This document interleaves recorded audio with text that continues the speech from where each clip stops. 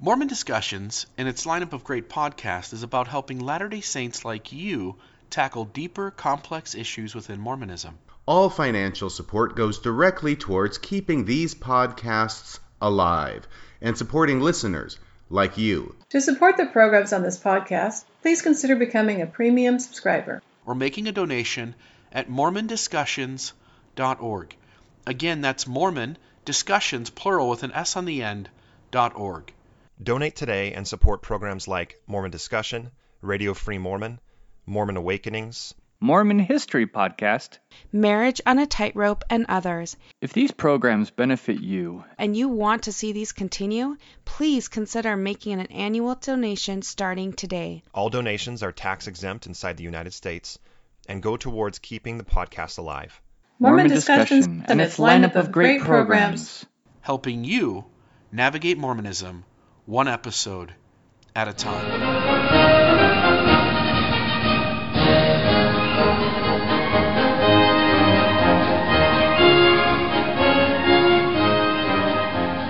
Testing 1, 2, 3. Testing 1, 2, 3. This is Radio Free Mormon, on the air, broadcasting behind enemy lines.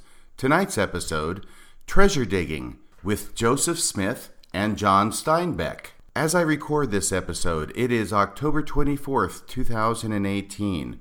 There is a full moon riding high in the sky, and I thought it might be a good time to talk about something seasonal, something Halloweenish, something marginally creepy, and something that has to do both with Mormonism as well as with literature. First, a little bit about me and Mormonism.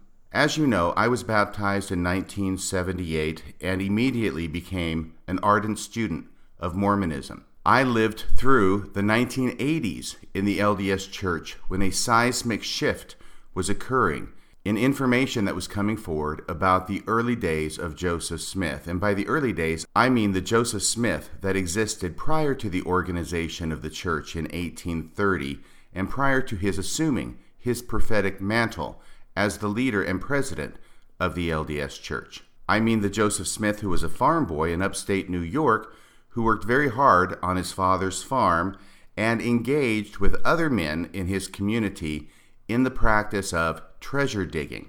The idea was in the air that there were numerous treasures buried in the earth, perhaps put there in days gone by pirates or other individuals who might have a treasure that they wanted to hide in order to keep it safe, and that through some calamity or other, the pirates who buried the treasure either got killed before they could retrieve the treasure or managed to forget exactly where it was that the treasure was hidden. These treasures in the earth were protected by guardian spirits, and oftentimes the spirits that protected these treasures were in fact the spirits of the men who buried them in the first place, and their spirits came back to protect the treasure that they could no longer get in mortality. And in order to obtain them, first, an individual with special insight and ability had to be retained in order to locate the place where the treasure was hidden, and then certain rituals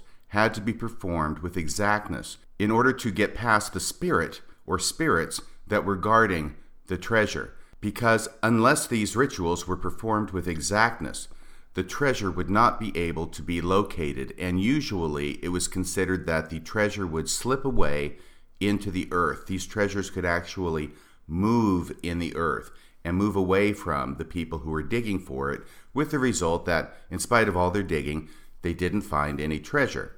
So what would happen is that Joseph Smith, who was reputed to have this ability to locate treasure, would lead a group of men by night to the place where Joseph Smith said the treasure was hidden, and certain rituals were performed in order to get past the guardian spirits. And all the men dug as fast as they could into the earth, with the result that no treasure was located. It did not impugn Joseph Smith's ability to find treasure. Rather, it could be blamed upon the fact that the rituals were not performed correctly, and therefore, when the men went to dig, the treasure itself slipped away into the earth. In this way, failed treasure digs could be blamed not on the person locating the treasure, but on the spirits who protected the treasure and kept it from being found. As I say, in the 1980s, Information was coming forward that Joseph Smith led a number of these expeditions with the men in his neighborhood to find treasure. And the instrument that Joseph Smith used to locate the treasure was a peepstone, the same instrument that Joseph Smith would later use to translate the Book of Mormon, a treasure that he found in the ground that was protected by a guardian spirit named Moroni.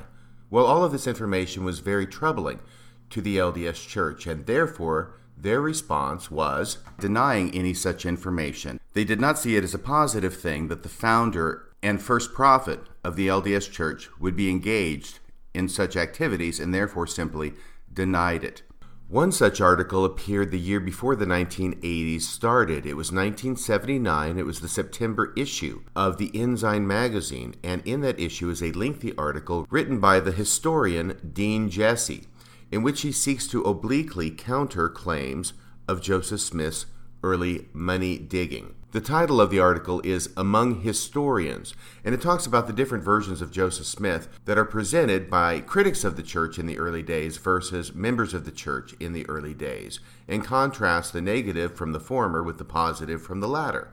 I will just read a couple of paragraphs from this article so you can get the flavor of how it was the church was trying to deny that Joseph Smith practiced money digging in his early years. A point of focus in the early published reports was the personality and character of Joseph Smith. The prophet noted that rumor with her 1,000 tongues was all the time employed in circulating falsehoods about my father's family and about myself. Among the earliest descriptions of Joseph were those published by Abner Cole over the name of Obadiah Dogberry, editor of the Palmyra, New York Reflector. Using the E.B. Grandin Press, the moonlighting Cole gained unauthorized access to the Book of Mormon manuscript in 1829 and actually published extracts from it in his newspaper until forced to desist by Joseph Smith. That much is a familiar story to most members of the church. The article goes on, though. Miffed at the discovery and forcible discontinuance of his secret enterprise, Cole sought to defame Joseph Smith and his work. He described the prophet in degrading terms and explained the Book of Mormon as a deception growing out of the family's use of peepstones to dig for hidden treasure guarded by evil spirits. Yes, that's exactly what it says here in the September 1979 Ensign article.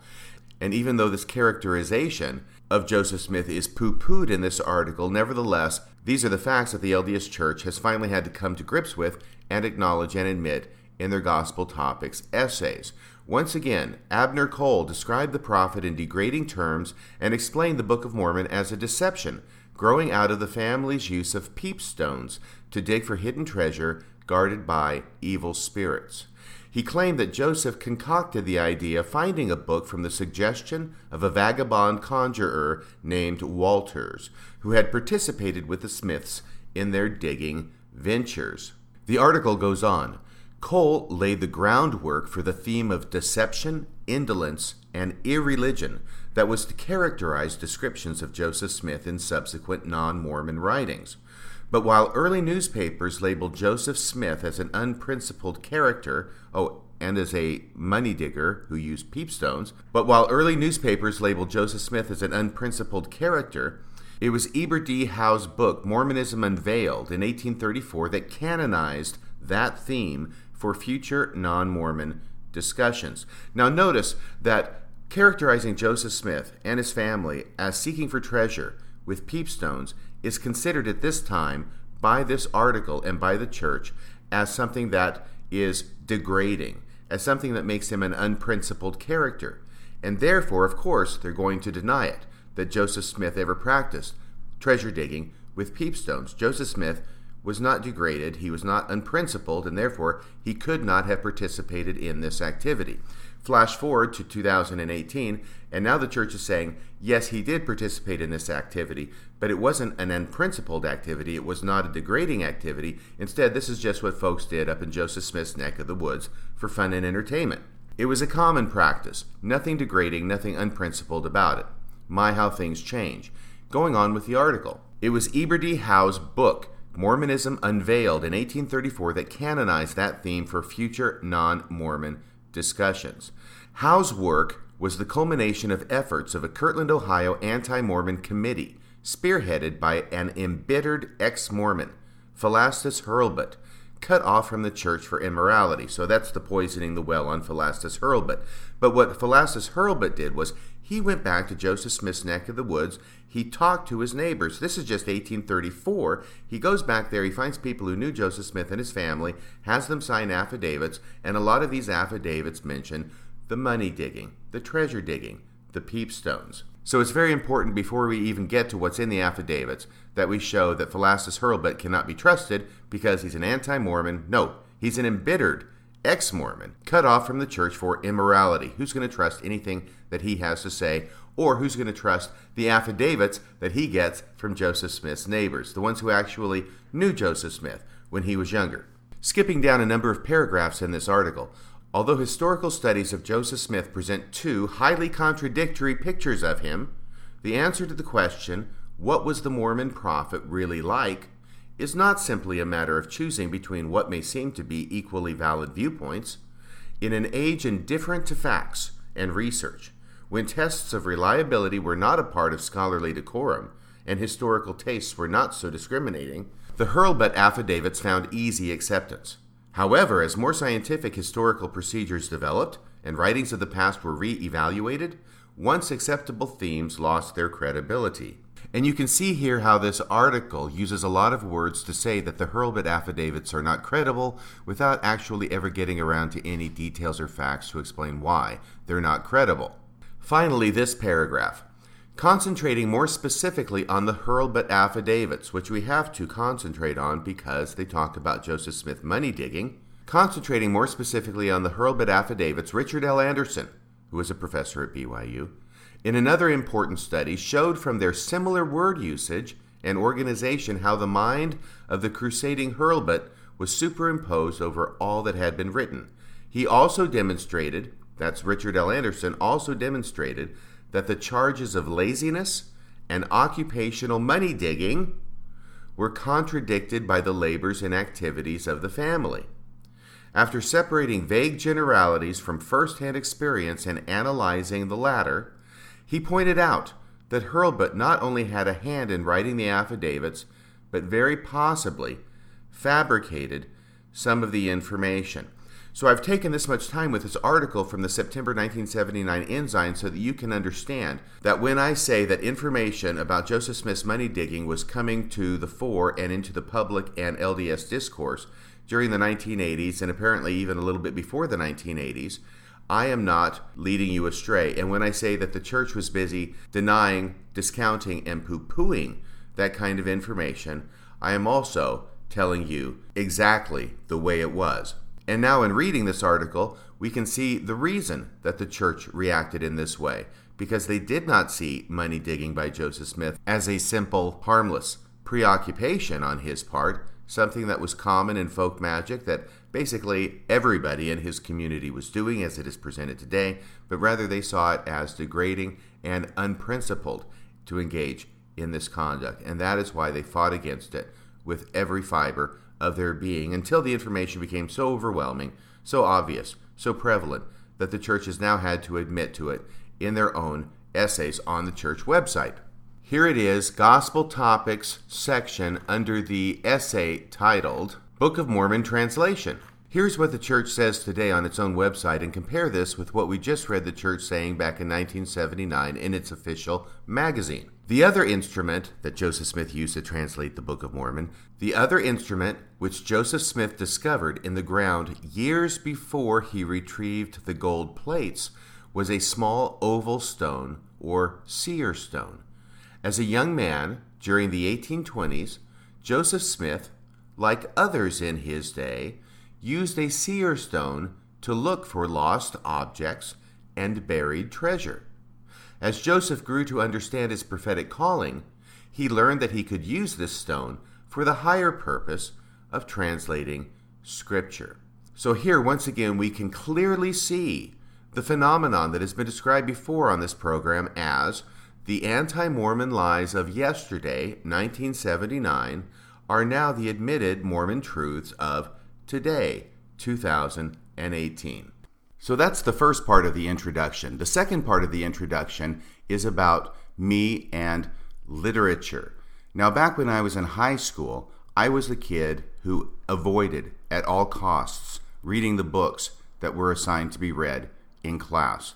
I lived by Cliff Notes. And on those rare occasions when I absolutely had to read a book with any literary value whatsoever, I was dragged kicking and screaming to it. But in the last 10 years, I have reversed myself on the subject of literature and have immersed myself in various works of literature, from Shakespeare to Milton to Aeschylus, in older works of literature to more recent works of literature, including Melville and Dickens and Steinbeck. Now, John Steinbeck wrote a number of books, and at this point, I think I've read the majority. He wrote several books which were really too long to be called short stories, but too short to be called novels, and therefore they are sometimes called short novels of John Steinbeck. Not too many years ago, I got a collection of these in one volume, which contains 6 of his short novels: Tortilla Flat, The Moon is Down, The Red Pony, Of Mice and Men, Cannery Row, and The Pearl. Now, I expect most of you have heard of most, if not all, of these titles and have probably read at least one, if not more, of these short novels of John Steinbeck, because they are regularly assigned as reading, or at least they were back when I was in high school and junior high, regularly assigned as reading to the class.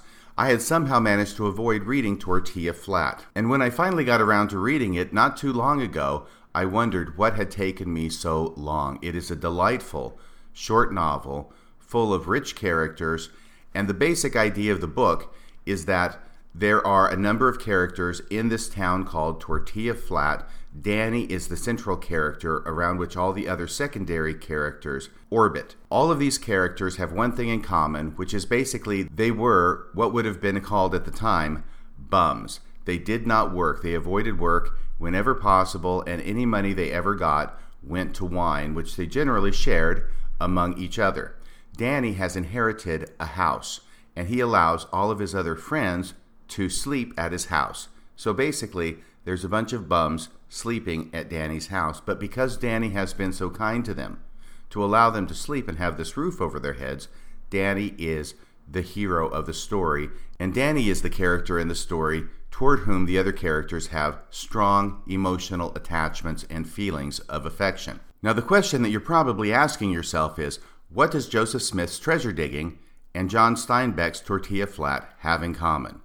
Well, that is what this podcast tonight is about. As I read through Tortilla Flat and came to chapter 8, there is a wonderful section in it that talks about these characters engaging in treasure digging.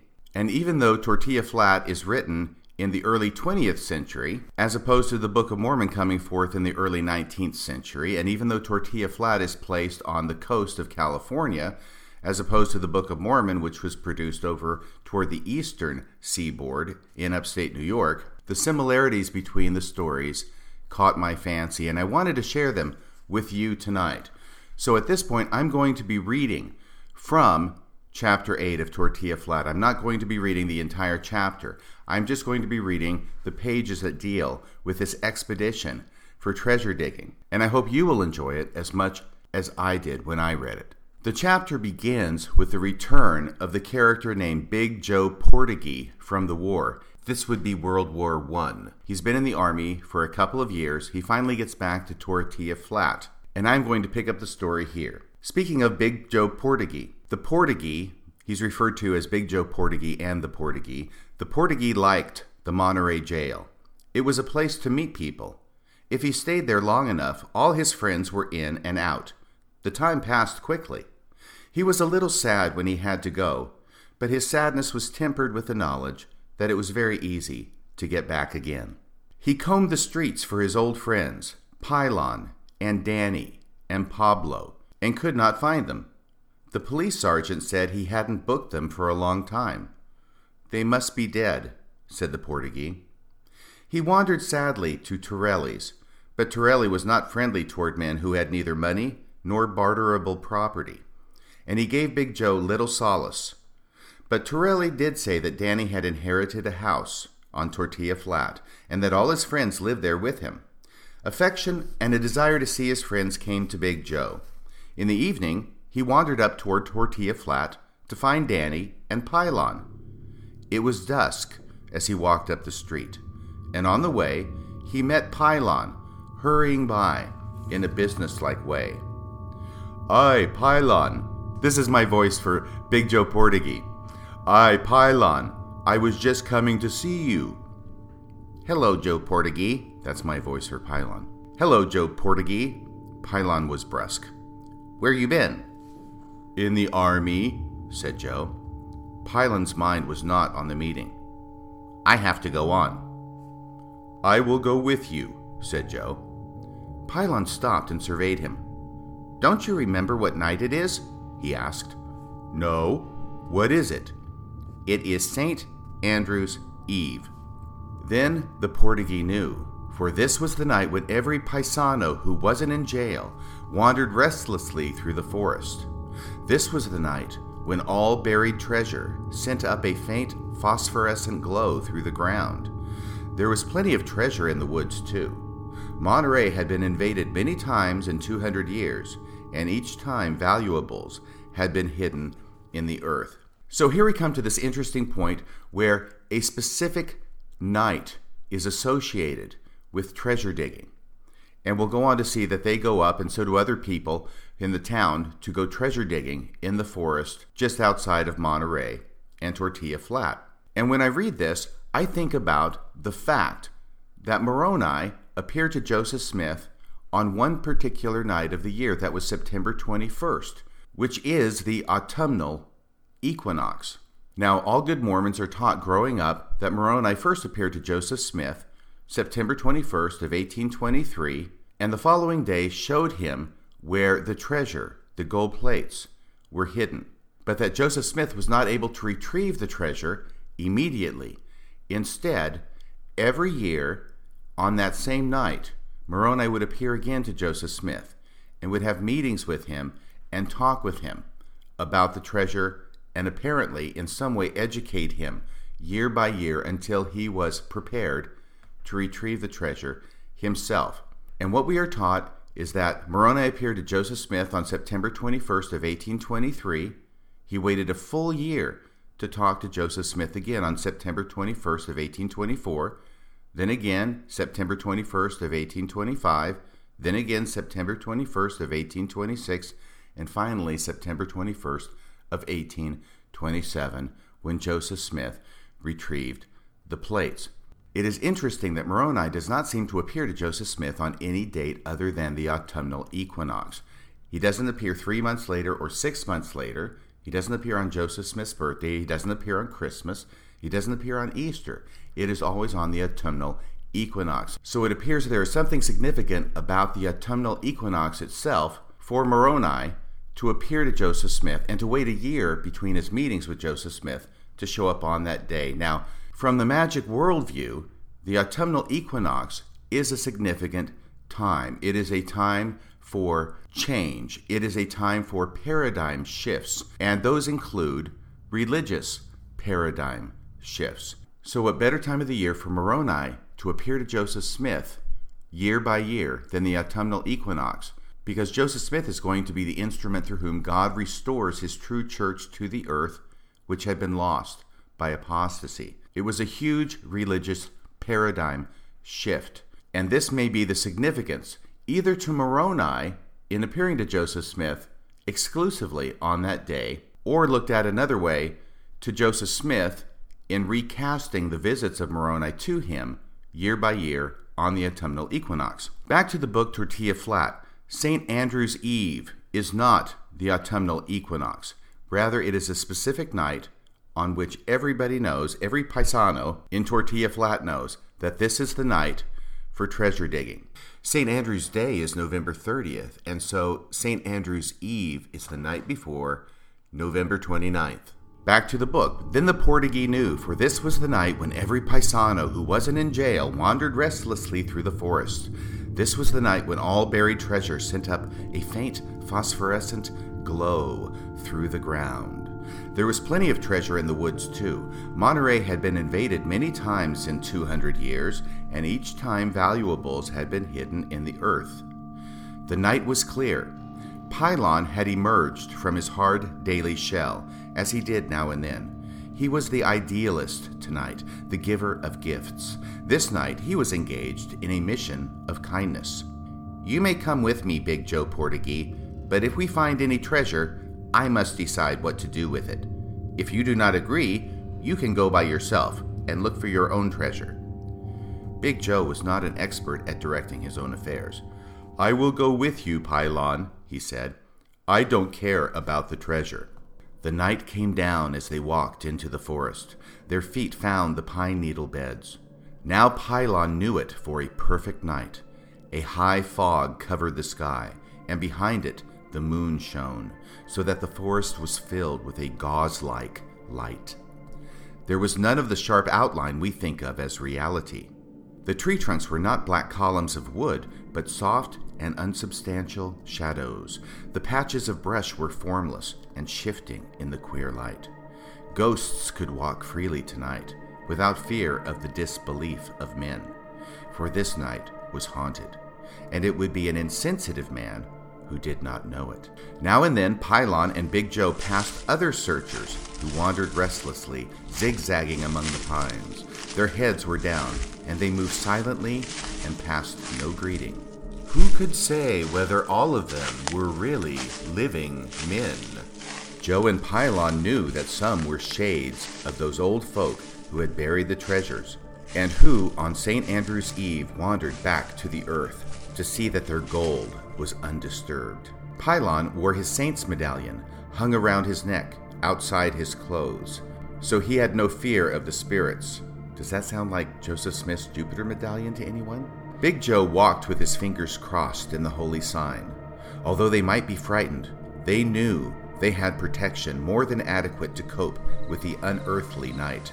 The wind rose as they walked and drove the fog across the pale moon like a thin wash of gray watercolor. The moving fog gave shifting form to the forest, so that every tree crept stealthily along, and the bushes moved soundlessly, like great dark cats. The treetops in the wind talked huskily, told fortunes, and foretold deaths. Pylon knew it was not good to listen to the talking of the trees. No good ever came of knowing the future, and besides, this whispering was unholy. He turned the attention of his ears from the trees talking. He began a zigzag path through the forest, and Big Joe walked beside him like a great, alert dog. Lone, silent men passed them and went on without a greeting, and the dead passed them noiselessly and went on without a greeting. The fog siren began its screaming on the point far below them, and it wailed its sorrow for all the good ships that had drowned on the iron reef, and for all those others that would sometime die there. Pylon shuddered and felt cold, although the night was warm. He whispered a Hail Mary under his breath. They passed a gray man who walked with his head down and who gave them no greeting. An hour went by, and still Pylon and Big Joe wandered as restlessly as the dead who crowded the night. Suddenly Pylon stopped. His hand found Big Joe's arm. "Do you see?" he whispered. "Where?" "Right ahead there." "Yes, I think so." It seemed to Pylon that he could see a soft pillar of blue light that shone out of the ground 10 yards ahead of him. "Big Joe," he whispered, "find 2 sticks about 3 or 4 feet long. I do not want to look away. I might lose it." He stood like a pointing dog while Big Joe scurried off to find the sticks. Pylon heard him break 2 small dead limbs from a pine tree, and he heard the snaps as Big Joe broke the twigs from his sticks. And still Pylon stared at the pale shaft of nebulous light. So faint it was that sometimes it seemed to disappear altogether. Sometimes he was not sure he saw it at all. He did not move his eyes when Big Joe put the sticks in his hands. Pylon crossed the sticks at right angles and advanced slowly, holding the cross in front of him. As he came close, the light seemed to fade away. but he saw where it had come from, a perfectly round depression in the pine needles. Pylon laid his cross over the depression, and he said, "All that lies here is mine by discovery. Go away, all evil spirits. Go away, spirits of men who buried this treasure. In nomen Patris et Filius et Spiritus Sancti." And then he heaved a great sigh and sat down on the ground. "We have found it, oh my friend Big Joe," he cried. "For many years I have looked, and now I have found it." Let's dig, said Big Joe. But Pylon shook his head impatiently. "When all the spirits are free? When even to be here is dangerous? You are a fool, Big Joe. We will sit here until morning, and then we will mark the place, and tomorrow night we will dig. No one else can see the light now that we have covered it with the cross. Tomorrow night there will be no danger." The night seemed more fearful now that they sat in the pine needles, but the cross sent out a warmth of holiness and safety, like a little bonfire on the ground. Like a fire, however, it only warmed the front of them. Their backs were to the cold and evil things that wandered about in the forest. Pylon got up and drew a big circle around the whole place, and he was inside when he closed the circle. "Let no evil thing cross this line, in the name of the most holy Jesus," he chanted. Then he sat down again. Both he and Big Joe felt better. They could hear the muffled footsteps of the weary, wandering ghosts. They could see the little lights that glowed from the transparent forms as they walked by. But their protecting line was impregnable. Nothing bad from this world or from any other world could cross into the circle. What are you going to do with the money? Big Joe asked. Pylon looked at him in contempt. "You have never looked for treasure, Big Joe Portuguese, for you do not know how to go about it. I cannot keep this treasure for myself. If I go after it intending to keep it, then the treasure will dig itself down and down like a clam in the sand, and I shall never find it. No, that is not the way. I am digging this treasure for Danny." Okay, now at this point in the story, two elements of Joseph Smith's treasure digging come to my mind. The first is the idea about the treasure being able to slip away in the earth unless the correct rituals are performed. And the second is that the motive for retrieving the treasure cannot be one of personal greed. You remember the story that Joseph Smith told. On one of the occasions he went to see Moroni at the hill Cumorah, and Joseph Smith wanted to get the gold plates in order to get the money from the gold plates so he could relieve his family from poverty. And as a result, Moroni read his mind and gave him a shock and sent him flying backward on his keister and told him he could not get the plates for personal gain, only because what was written on them was of value and scripture. So let me read this part again really quick, and then we'll go on. "You have never looked for treasure, Big Joe Portuguese, for you do not know how to go about it. I cannot keep this treasure for myself. If I go after it intending to keep it, then the treasure will dig itself down and down like a clam in the sand, and I shall never find it. No, that is not the way. I am digging this treasure for Danny." All the idealism in Pylon came out then. He told Big Joe how good Danny was to his friends. "And we do nothing for him," he said. "We pay no rent. Sometimes we get drunk and break the furniture. We fight with Danny when we are angry with him, and we call him names. Oh, we are very bad, Big Joe." And so all of us, Pablo and Jesus Maria and the pirate, and I talked and planned. We are all in the woods tonight looking for treasure. And the treasure is to be for Danny. He is so good, Big Joe. He is so kind, and we are so bad. But if we take a great sack of treasure to him, then he will be glad. It is because my heart is clean of selfishness that I can find this treasure. Won't you keep any of it? Big Joe asked, incredulous. Not even for a gallon of wine? Pylon had no speck of the bad Pylon in him this night. No, not one scrap of gold, not one little brown penny. It is all for Danny, every bit. Joe was disappointed. "I walked all this way, and I won't even get a glass of wine for it," he mourned. "When Danny has the money," Pylon said delicately, "it may be that he will buy a little wine. Of course, I shall not suggest it, for this treasure is Danny's, but I think maybe he might buy a little wine. And then, if you were good to him, you might get a glass." Big Joe was comforted, for he had known Danny a long time. He thought it possible that Danny might buy a great deal of wine. The night passed on over them. The moon went down and left the forest in muffled darkness. The fog siren screamed and screamed. During the whole night, Pylon remained unspotted. He preached a little to Big Joe, as recent converts are likely to do. "It is worthwhile to be kind and generous," he said. "Not only do such actions pile up a house of joy in heaven, but there is, too, a quick reward here on earth. One feels a golden warmth glowing like a hot enchilada in one's stomach. The Spirit of God clothes one in a coat as soft as camel's hair. I have not always been a good man, Big Joe Portugee. I confess it freely." Big Joe knew it perfectly well.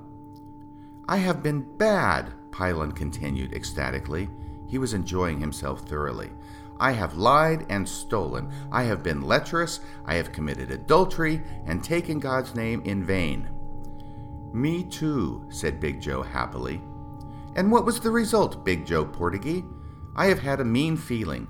I have known I would go to hell, but now I see that the sinner is never so bad that he cannot be forgiven. Although I have not yet been to confession, I can feel that the change in me is pleasing to God, for His grace is upon me. If you too would change your ways, Big Joe, if you would give up drunkenness and fighting and those girls down at Dora Williams' house, you too might feel as I do." But Big Joe had gone to sleep. He never stayed awake very long when he was not moving about. The grace was not quite so sharp to Pylon when he could not tell Big Joe about it, but he sat and watched the treasure place while the sky grayed and the dawn came behind the fog.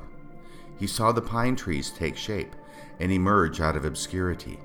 The wind died down, and the little blue rabbits came out of the brush and hopped about on the pine needles. Pylon was heavy-eyed but happy. When it was light, he stirred Big Joe Portugee with his foot. "It is time to go to Danny's house. The day has come." Pylon threw the cross away, for it was no longer needed, and he erased the circle. "Now," he said, "we must make no mark, but we must remember this by trees and rocks." "Why don't we dig now?" Big Joe asked. "And everybody in Tortilla Flat would come to help us," Pylon said sarcastically. They looked hard at the surroundings, saying, "Now, there are 3 trees together on the right and 2 on the left. That patch of brush is down there, and here is a rock." At last they walked away from the treasure, memorizing the way as they went. At this point in the story, a few things happen during the daytime, which I'm going to skip to get to the following night, when Pylon and Big Joe Portugee go back to retrieve the treasure. At dusk, Joe Portugee returned. He and Pylon conferred in the yard, out of earshot of the house.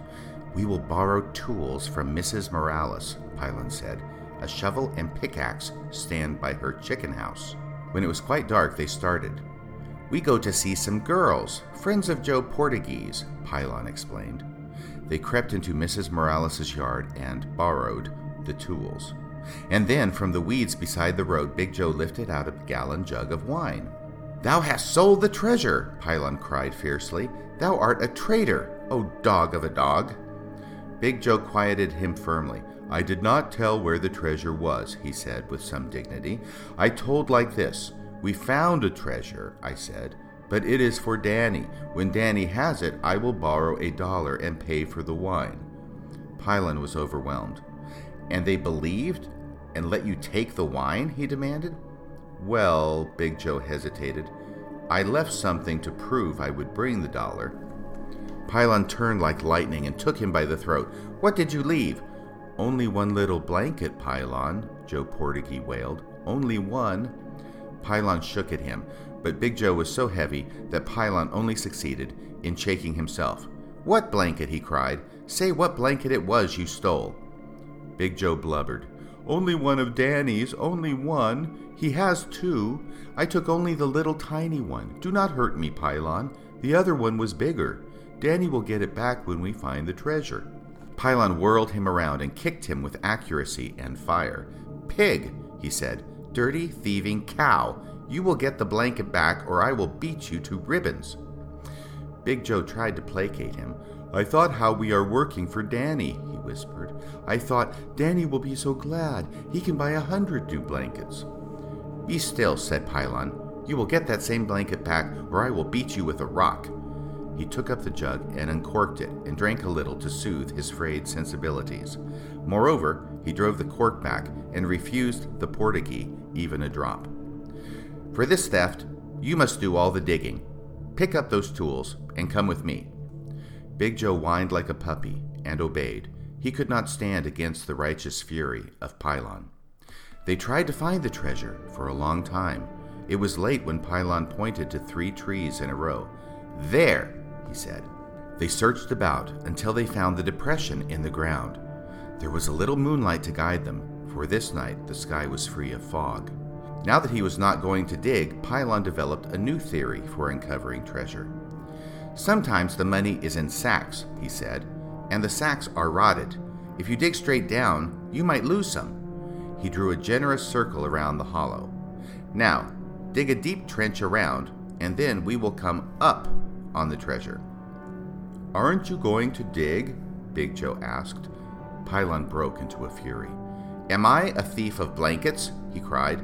"Do I steal from the bed of my friend who shelters me?" "Well, I ain't going to do all the digging," Big Joe said. Pylon picked up one of the pine limbs that only the night before had served as part of the cross. He advanced ominously toward Big Joe Portagee. "Thief!" he snarled. "Dirty pig of an untrue friend! Take up that shovel!" Big Joe's courage flowed away, and he stooped for the shovel on the ground. If Joe Portagee's conscience had not been bad, he might have remonstrated, but his fear of Pylon, armed with a righteous cause and a stick of pine wood, was great. Big Joe abhorred the whole principle of shoveling. The line of the moving shovel was unattractive. The end to be gained, that of taking dirt from one place and putting it in another, was, to one who held the larger vision, silly and gainless. A whole lifetime of shoveling could accomplish practically nothing. Big Joe's reaction was a little more simple than this. He didn't like to shovel. He had joined the army to fight and had done nothing but dig. But Pylon stood over him, and the trench stretched around the treasure place. It did no good to profess sickness, hunger, or weakness. Pylon was inexorable, and Joe's crime of the blanket was held against him. Although he whined, complained, held up his hands to show how they were hurt, Pylon stood over him and forced the digging. Midnight came, and the trench was 3 feet down. The roosters of Monterey crowed. The moon sank behind the trees. At last, Pylon gave the word to move in on the treasure. The bursts of dirt came slowly now. Big Joe was exhausted. Just before daylight, his shovel struck something hard. "Aye," he cried, "we have it, Pylon." The find was large and square. Frantically, they dug at it in the dark, and they could not see it. "Careful," Pylon cautioned. "Do not hurt it." The daylight came before they had it out. Pylon felt metal and leaned down in the gray light to see. It was a good-sized square of concrete. On the top was a round brown plate. Pylon spelled out the words on it. United States Geodetic Survey, 1915. Elevation, 600 feet. Pylon sat down in the pit, and his shoulders sagged in defeat. "No treasure?" Big Joe asked plaintively. Pylon did not answer him. The Portagee inspected the cement post, and his brow wrinkled with thought. He turned to the sorrowing Pylon. "Maybe we can take this good piece of metal and sell it." Pylon peered up out of his dejection. "Johnny Pom-Pom found one," he said, with the quietness of great disappointment. "Johnny Pom-Pom took the metal piece and tried to sell it. It is a year in jail to dig one of these up," Pylon warned. "A year in jail and $2,000 fine." In his pain, Pylon wanted only to get away from this tragic place. He stood up, found a weed in which to wrap the wine bottle, and started down the hill. So that is the story of treasure digging as related by John Steinbeck in Tortilla Flat. The similarities between his account and that of Joseph Smith's early treasure digging days are interesting and several. To me, John Steinbeck manages to capture some of the eeriness, and spookiness that would accompany a treasure dig, such as those led by Joseph Smith. And it also goes to show that among the less educated class of Americans, money digging, though we know it was popular in the early 19th century in upstate New York in Joseph Smith's neighborhood, was apparently just as popular and just as well known on the other coast of America in Monterey, California, 100 years later in the early 20th century. Now, returning to Joseph Smith's treasure digging, there are not many active Latter-day Saints who are aware of Joseph Smith's treasure digging in his young days. And among that small group of Mormons who do know about Joseph Smith's treasure digging, the majority of those tend to believe that this is something Joseph Smith did only in his youth, and that after he became the president of the LDS Church in 1830, he left all of that treasure digging behind him and assumed the mantle of prophet, seer, and revelator. But that is not entirely true, because 6 years later, in 1836, Joseph Smith was once again involved in a treasure dig. Now, this treasure dig was a little bit different than the ones he led among his neighbors in the 1820s. Instead, in 1836, Joseph Smith is in Kirtland, Ohio, and the church is in debt up to its eyeballs. They have borrowed tons of money from creditors, and those creditors live in New York City. So in 1836, Joseph Smith and some other leaders of the church were getting ready to head east from Ohio to New York to visit their creditors and try and restructure the debt because they were not able to pay it at that point. When lo and behold, a brother in the church with the last name Burgess appears in Ohio, in Kirtland, and tells Joseph Smith the following remarkable story. Brother Burgess says that he knows a house in Salem, Massachusetts, and that in that house there is a cellar, and hidden in the cellar is a treasure buried under the ground. Burgess tells Joseph Smith that he can recognize that house, that he can take Joseph Smith to it, and that they can find the treasure, and that this treasure can then be used to pay off the church's debts to the creditors in New York. Here's what B.H. Roberts wrote in his Comprehensive History of the Church, Volume 1, page 411. Ebenezer Robinson is the member of the church through whom this story comes. Ebenezer Robinson, for many years a faithful and prominent elder in the church, and at Nauvoo associated with Don Carlos, brother of the prophet, in editing and publishing the Times and Seasons, so that's the background of Ebenezer Robinson, states that the journey to Salem arose from these circumstances. There came to Kirtland a brother by the name of Burgess, that's the guy I was telling you about. There came to Kirtland a brother by the name of Burgess who stated that he had knowledge of a large amount of money secreted in the cellar of a certain house in Salem, Massachusetts, which had belonged to a widow, then deceased, and thought he was the only person who had knowledge of it, or of the location of the house. The brethren, accepting the representations of Burgess as true, made the journey to Salem to secure, if possible, the treasure. Burgess, according to Robinson, met the brethren in Salem, but claimed that time had wrought such changes in the town that he could not for a certainty point out the house, and soon left. That's the end of the quote from Comprehensive History of the Church by B.H. Roberts. Now, the one fact that we know about this entire story is that no treasure was found, no money was found in the cellar of this house or any other place in Salem, Massachusetts, that Joseph Smith and the other leaders of the church used to retire the debt that the church owed to the creditors in New York. But this part here at the end is interesting because what B.H. Roberts says is that Burgess met the brethren in Salem, but claimed that time had wrought such changes in the town that he could not for a certainty point out the house, and soon left. Now compare this with what Joseph Smith wrote to his wife. This is in August of 1836 that they make the trip to Salem. And on August 19th, 1836, Joseph wrote from Salem to his wife Emma in Kirtland, Ohio, and here's what he wrote. Quote, "We have found the house since Brother Burgess left us." very luckily and providentially, as we had one spell been most discouraged. The house is occupied, and it will require much care and patience to rent or buy it." End of quote from the letter of Joseph Smith.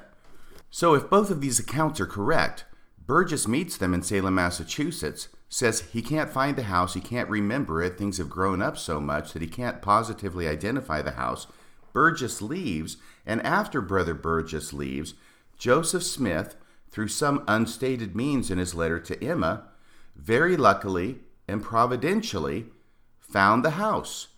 Now it's very strange because I don't know exactly how Joseph Smith would find the house after the person who said he knew the house, and was probably the only person who knew the house and could identify it, Brother Burgess, had failed to find the house and already left Salem in defeat.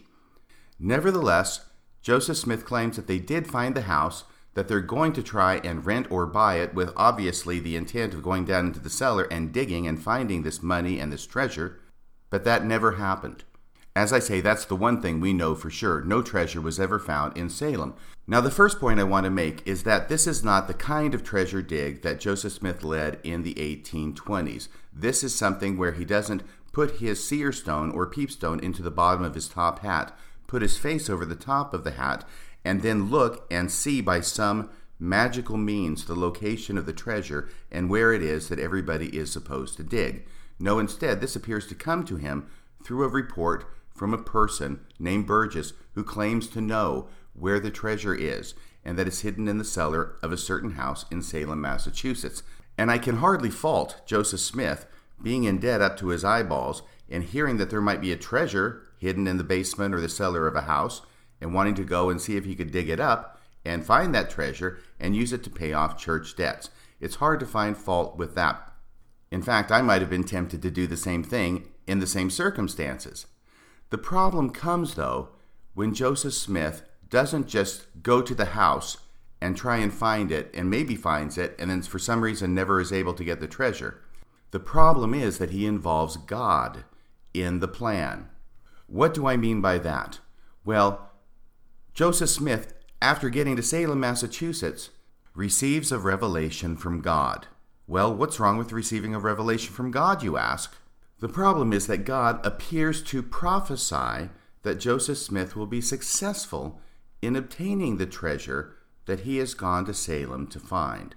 And this revelation is enshrined in the current edition of the Doctrine and Covenants under section 111. Yes, that's 111. Very easy to remember. It's a very short revelation. It's not quoted very much in the church for some reason, nor are the circumstances around it talked about very much in the church for some reason. And section 111 in the current edition of the Doctrine and Covenants has this introduction. Revelation given through Joseph Smith the prophet at Salem, Massachusetts, August 6th, 1836. Now remember, this is August 6th of 1836 when he gives this revelation. And it is on August 19th, which is 13 days later, almost 2 weeks later, that Joseph writes from Salem to his wife Emma saying, "Brother Burgess has left us, but we've luckily and providentially found the house where the treasure is buried." So that's August 19th. But on August 6th, almost 2 weeks before, Joseph Smith receives this revelation. At this time, I'm going back to the introduction to section 111. At this time, the leaders of the church were heavily in debt due to their labors in the ministry. Hearing that a large amount of money would be available to them in Salem. Now notice that the introduction in the church-produced Doctrine and Covenants does not talk about where they heard it from or where this money is supposed to be located. It keeps it all very general and faith-promoting. Hearing that a large amount of money would be available to them in Salem, the prophet, Sidney Rigdon, Hiram Smith, and Oliver Cowdery traveled there from Kirtland, Ohio, to investigate this claim, along with preaching the gospel.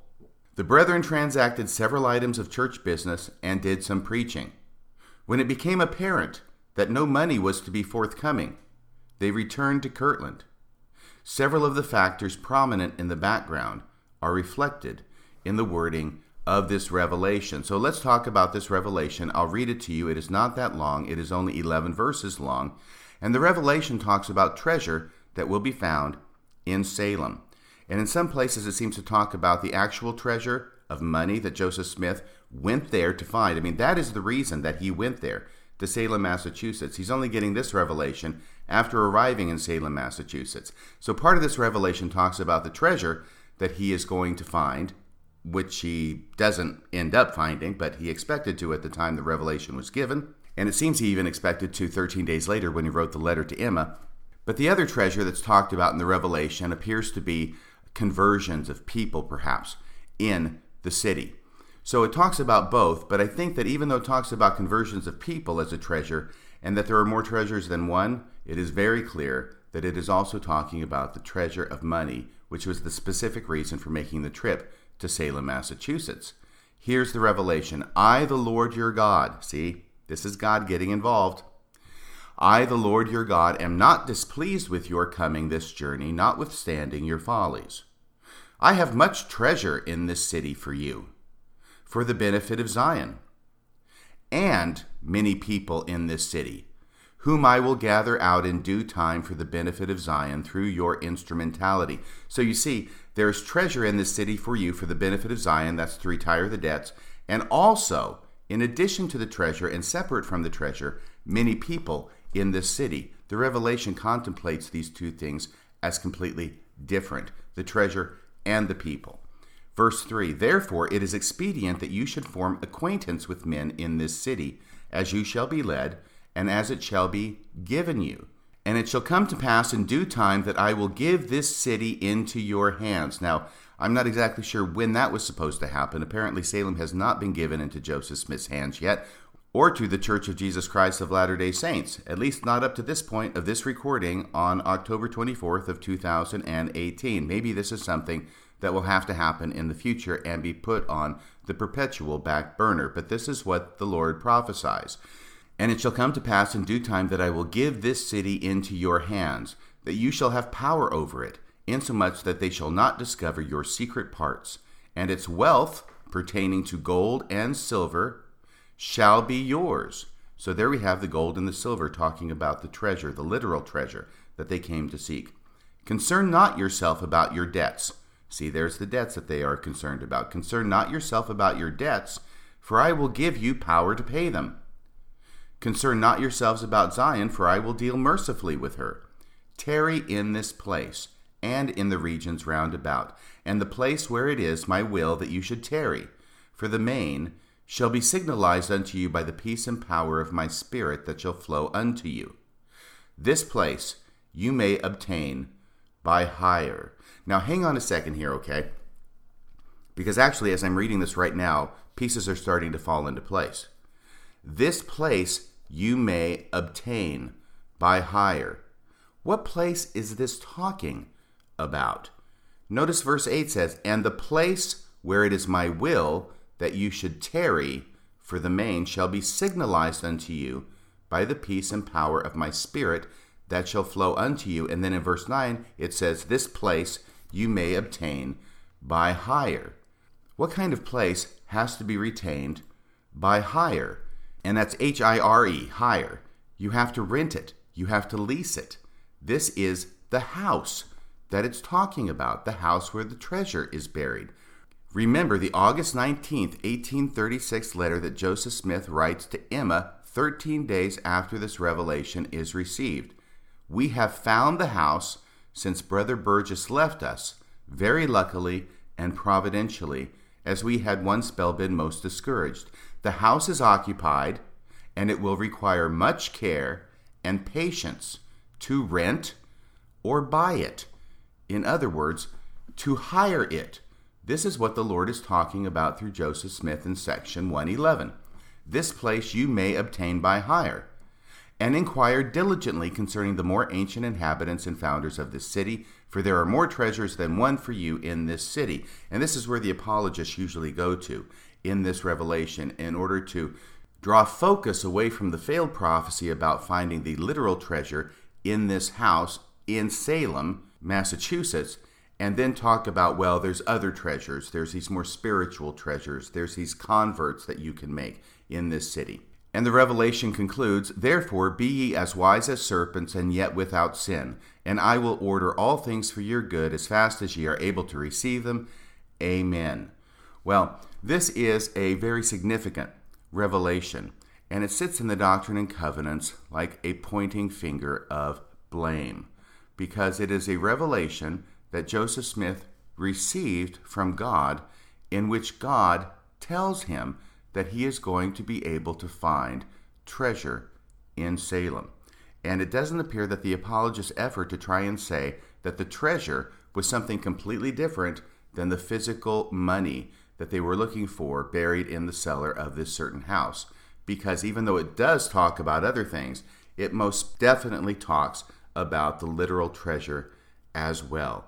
And in fact, in verses 8 and 9, it sure sounds like the Lord is saying, I will signal to you by the power of the Spirit the place or the house it is that you may obtain by hire. And yet, this never appears to have happened, that a house was never hired, that the place may have been signaled, the place may have been signaled to them, and perhaps that's what Joseph Smith is referring to when he says that providentially and luckily they were able to find the house even after Brother Burgess left, and yet no money was found. No money was forthcoming. No money was able to be used to retire the church's debts. So, with that postscript, we see that Joseph Smith's interest in treasure digging was not exclusively related to his youth in the 1820s, but appears to have continued on into the 1830s and substantially after he became the president and prophet of the Church of Jesus Christ of Latter-day Saints. And so, in honor of the pirates of yesteryear who buried the treasures that Joseph Smith and his companions sought so diligently for and yet never found, we will close out this episode with a song I stumbled upon some years ago about pirates, their love of gold, and how dead men tell no tales. Until next time, this is Radio Free Mormon, signing off the air. Shiver my timbers, shiver my soul, yo-ho-he-ho. There are men whose hearts are as black as coal, yo-ho-he-ho. And they sailed their ship across the ocean blue, a bloodthirsty captain and a cutthroat crew. It's as dark a tale as was ever told of the lust for treasure and the love of gold. Shiver my timbers, shiver my sides, yo-ho-he-ho. There are hungers as strong as the wind and tides, yo-ho-he-ho. And those buccaneers drowned their sins in rum. The devil himself would have to call them scum. Every man aboard would have killed his mate for a bag of guineas or a piece of bait. A piece of bait. A piece of bait. I think that ain't hula waka, something not right. Many wicked, icky things gonna happen tonight. Hula waka, sailor man beware. Bringing money in the ground, there's murder in the air. Murder in the air. One more time now. Shiver my timbers, shiver my bones, yo-ho-he-ho. There are secrets that sit with old Davy Jones, yo-ho-he-ho. When the mainsail's set and the anchor's weighed, there's no turning back from any course that's laid. And when free and liberty sail the sea, you can bet your boots you'll get treasury.